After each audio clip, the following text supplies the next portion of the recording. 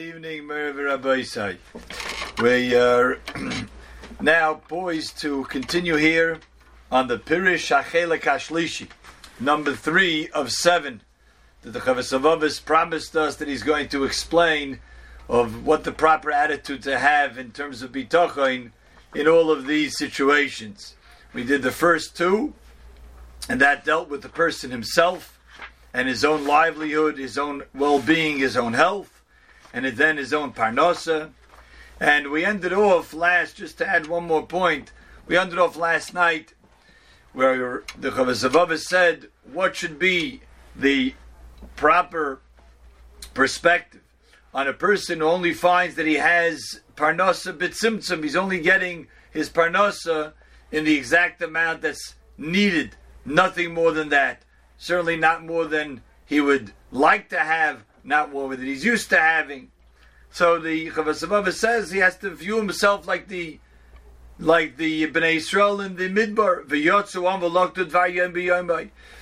They went out, collected the mun on a daily basis. They got their daily ration and they got their daily portion. And the Chavos HaLevavos added the Nisker al Zeh. Nisker al Zeh, like the pasuk in Yirmiyah says, that HaKadosh Baruch Hu praises us for going after him, Be'eretz Leizruah, following him in that midbar.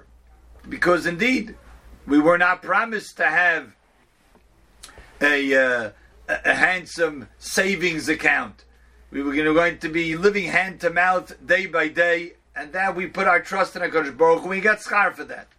The truth of the matter is, Chofetz Chaim explains this in the Gemara in the end of Makos. The Gemara in the Makos famously tells us that Moshe Rabbeinu brought 613 mitzvahs to the world. But David, V'amidan al Yud Aleph, David HaMelech sort of concentrated them to 11 mitzvahs, until finally after Yeshaya and Tzefanya, and to finally Chabakuk. Chabakuk comes along, Bo Chabakuk V'amidan al Achas. What pasuk? A pasuk in Chabakuk, V'tzadik be'emunasa yichya. After we started with 11, and then became 6, and then it became Micha says 3. Finally, Habakkuk says, and this Habakkuk was already the end of the Nevi'im, that Tzadik be'emunasa yichya. So the Chofetz Chaim explains that what Habakkuk is telling us, that as we go deeper and deeper into Golus, we are bereft of so many mitzvahs. For example, the fact that we don't have a Beis Hamikdash, certainly appropriate to talk about now during Bein HaMitzarim. The fact that we don't have a Beis Hamikdash already excludes us from tens of mitzvahs that we would be able to perform had we be living with a Beis Hamikdash. Chofetz Chaim makes a cheshbon in his Sefer Mitzvahs HaKotzer, that almost half of the 613 mitzvahs that we were given at Har Sinai don't apply to us nowadays in Golus. Because we don't live, most of us, in Eretz Yisrael, we don't have a Beis Hamikdash, almost half of the mitzvahs don't apply to us anymore. Frank the Chofetz Chaim, if that's the case, so how do we compensate? Obviously, HaKadosh Baruch Hu wanted to make a person an Adam HaSholem, that he has 630 mitzvahs, 248 mitzvahs essay, 365 mitzvahs lois essay, that it would round out the person to be an Adam HaSholem, a perfect person in this world. How do we compensate that we don't have that? Says the Chofetz Chaim based on that Gemara. The tzaddik be'emunasa yich, that HaKadosh Baruch Hu, in our days, meaning since the time that we didn't have all of those mitzvahs, HaKadosh Baruch Hu makes it, our situation, more difficult than it once was. And with that difficulty, the only way to survive it, the only way to look at it, is through Emunah. And all of that Emunah we have, and all of the questions, and all of the confusion that we have in Golus, which is a lot more confusion that we have than when they had the Beis Hamikdash, Bizman Beis Hamikdash Kayam, all of that hinges on Emunah. And that one mitzvah of Emunah is worth so much that it compensates for tens and tens of mitzvahs that we would have had otherwise. Says the Chofetz Chaim, that's what Habakkuk is saying. Bo Habakkuk v'amidan alachas. Habakkuk put it all, hinged all of those missing mitzvahs, put it on one mitzvah, the mitzvah of Emunah. The tzaddik who indeed is able to have Emunah in Hashem in all situations, because there are many that are difficult, many that are not understood properly, be'emunasai, through having emunah, yichya. That's how he's going to be chai lo'olam haba. That's how he's going to get all of the schar of the mitzvahs that are missing. Okay, ad kan, the Pirush Hasheni. Let's move on. Aval Pirush Hachelik Hashlishi. The third area, v'heim inyonei ishtoi ubonov ubnei beisai. That's the person's wife, his children, his family, kroivov, his extended family and relatives, v'oyavov v'oyavov, his friends and his enemies, umiyudov, and those who are his good friends, umakirov, and those who are his acquaintances, v'shalamala mimenu, v'shalamati mimenu, mikitas b'nei adam. And there's basically all different people in the world that a person can interact with. Those who are greater than him, in a higher echelon of society, those who are lower than him, but all different people that are sort of within his circle of life. Is kasher asaper. The proper way and approach of dealing with all these people is the way I will tell you. But first he's going to say that there are one of two situations that a person will be in this world, and that is either he's going to be surrounded by family, friends, relatives, acquaintances, or he's going to be a loner in this world. And there's obviously gradations to this.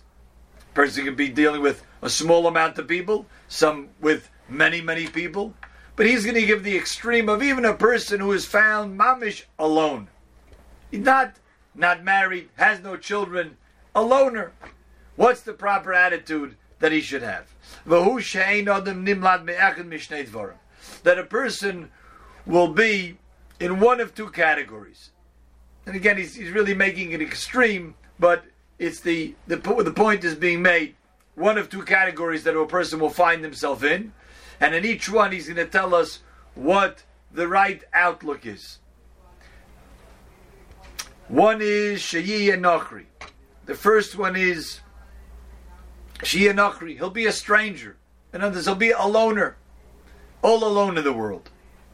Oy Shia B'teich Mishpachta Yikreva. Or he'll be within a family. Within a family, with relatives. So let's go to the first one. V'im Yi and Nochri. Let's say a person will find himself alone in this world. Yetzivusai Beiloikov.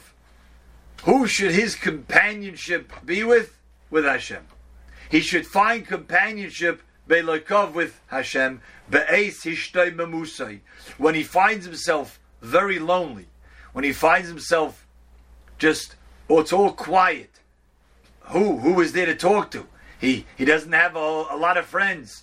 Says the Chavos Ha'Vavis, his tzavaisai, his companionship, his friendship should be with Hashem. The Yiftach alav b'geirusai, and he should place his bitachon in Hashem b'geirusai, in his being a stranger in this world. You know, there's an example of this is sometimes we go to a place, sometimes a person goes on a business trip or a person goes traveling and he has to be there by himself. And he goes to a foreign land and he doesn't really know people over there. He doesn't know people from beforehand. Nobody really knows him. And he feels like a stranger. He feels like, sometimes he could feel like an outcast. Like Avraham Avinu says, Ger v'toishav onoichi imochem. I feel like a ger, I'm a stranger over here. This is the first time I'm meeting you people. I'm a ger, I'm a stranger here. I don't have already previous friends. I don't have people that already know me, that are taking care of my things. And a person could find himself in that situation, either for a finite amount of time, or this seems to be the setup of his life right now. Sometimes it could be before a person gets married, or sometimes it could be after already a person was married for many decades, but now he finds himself as a widower, or a woman is a widow, and lives separately from their children. Person could find himself in such a situation. The person should put his bitachon in his being a stranger. A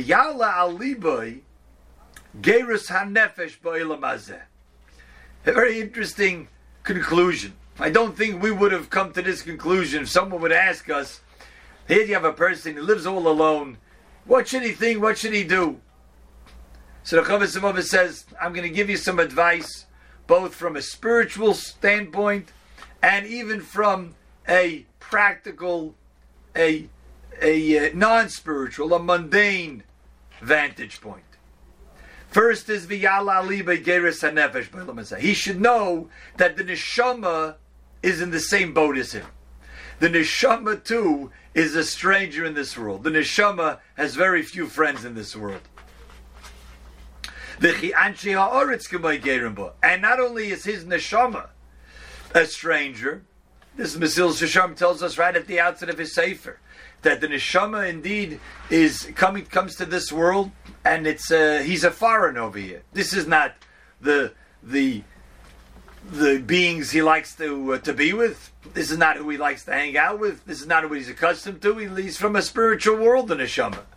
But yet he has to be here. He feels like he's a stranger over here.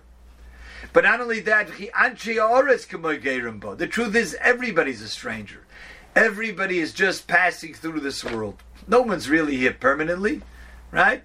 Person's here 70, 80, 90, even 100 years. He's only here temporarily. Everybody's a stranger. Like the pasuk tells us in Parshas Bahar, Ki gerim v'seishavim atem imadi. Hashem says, I view you all just as strangers. You're just here passing by. You're not here temporarily. You're not here permanently. You're here for a certain amount of time, and then you move on to the next world. So, number one, as the Mashgiach pointed out here, that Chovos HaLevavos wants this person to think about these things. And because Baruch Hu sometimes puts a person in such a situation, whether it seems this is going to be his sort of lot in life for the unforeseeable future, that he's a single person or lives alone and doesn't have many friends. This should be his conclusion. At least Hashem is telling him what he should think about. Or like the example we gave, sometimes a person finds himself alone in a place, and what should be his perspective? He's just lonely. He's stuck in an airport somewhere, and even if he's in a different time zone, he can't even call one of his friends or relatives. What should be his perspective at that point? Or he's taking a plane ride. He's taking a plane ride for 6 hours, for 12 hours, and he's all alone. He doesn't know anybody else. He's a stranger. He's the case that the Chovos HaLevavos is talking about right here. Says Chovos HaLevavos, you know what Hashem wants him to think at that point? First of all, that my nefesh is also a stranger. My neshama also feels a little bit like a foreign over here. And that hopefully will lead the person to understanding, just like I would like to be taken care of, and I would like people to come to my aid, so too my neshama feels that way. And he'll take his avodas Hashem more seriously. Secondly, he shouldn't be so jealous of other people who have different situations in life. Because really everybody's a stranger. The famous Maisa with the Chofetz Chaim we already heard dozens of times. The wealthy person comes to visit the Chofetz Chaim, and he sees he has maybe a couple of rickety chairs and a little bench, but almost a bare home full of furniture. And the wealthy man says, Rabbi, where is all your stuff? So the Chofetz Chaim responded, as we know, and he says, and mister, where's all your furniture? Says, Rabbi, I'm just traveling. Chofetz Chaim says, me too. I'm just traveling. I'm just passing by. And that perspective indeed led the Chofetz Chaim to say, I'm going to take the bare minimum that I need, the material wealth. The Mesilas Yesharim tells us that's the truth, is everybody has to have that perspective. In terms of being nena min olam hazeh, Mesilas Yesharim says, it's permissible in as much as a person needs to feel comfortable to then serve HaKadosh Baruch Hu. Any more than that is really going overboard. Any less than that is going underboard, is really doing less than one should. One has to know that proper balance of how much a person needs to have in this world, from this world, in terms of materialism in this world, to be able to be comfortable to serve Hashem. But everyone was like that. The Yaksha believing, he should think to himself, Ki kol mi sheyesh lo kroivim boy. even people who have relatives. Adzman muat, it's only a matter of time. Yoshev Nachri, Baydei, there too will be strangers. Baydei, loners. V'lo korov, v'lo ben, no relative, no son, no even closest child will be able to help them out. V'lo yischaber imay echad mehem. No one's going to come with him. What is he talking about? He's talking about when a person, maybe we'll give the mashal, that Rabbeinu Bachya in a Karakemach gives this mashal. There's a mashal, a person had 3 categories of friends. He had one friend that he was very, very close with. They were inseparable. Talked all the time. And he had a second friend who would talk to on a regular basis, but they weren't as close. And then a third one who, from time to time, they used to touch base. One day he gets a message that he's being summoned by the king. He has to show up and stand in front of the king. And he's all nervous. Oh, what am I going to do? What am I going to say? I never did this before. So he goes to his best friend. He says, please, could you come with me? And the Karakemach says that the friend then says, oh, no. I love you very much. But, oh no, I'm not going there. I'm too frightened. Goes to his next friend. He says, listen, we're good friends. We share a lot. Would you come with me to the king? He says, I would do anything in the world for you, but not this. This is really asking too much. No other choice. He tries his third and last friend, and the fellow says, well, I'm not so comfortable, but I'll come with you. And the Karakemach says the nimshal here is that a person goes to the grave, and he has to stand in front of the Melech Malchei Amlochim, the king of all kings. And there's going to come a point in everybody's life where we're going to have to stand in front of Melech Malchei Amlochim. And we're going to beg our good friends, all our good friends. Who's that? All of our family. What do you mean? Our family, we were so close. We did so much together. We were there for each other. Please come with me. And the family said, I can't go. I'm staying here in this world. I'm already there. It's too late. I'm not going with you. And then we ask all of the other friends we have, all of the material wealth that we've accumulated. We go to the bank account, we go to the possessions and all the assets. Will you come with me? They said, no, we don't go. David HaMelech says, when a person dies, he doesn't take any of that. Don't be afraid, don't be amazed, don't be impressed when you see someone who's so wealthy. He's not taking any of it with him. And finally, the last friend, who's that? That's his neshama. His neshama, he didn't talk to on a regular basis. Yeah, but there were times where they connected with one another. The neshama says, I'll come with you. I'm the third friend, I'll come with you. And that's the perspective the person should have here as well, when he looks at other people who look how many people they're associated, look how they're going to be with him forever. And he realizes that's not the case. Okay, let's hold it over here. A good Nacht.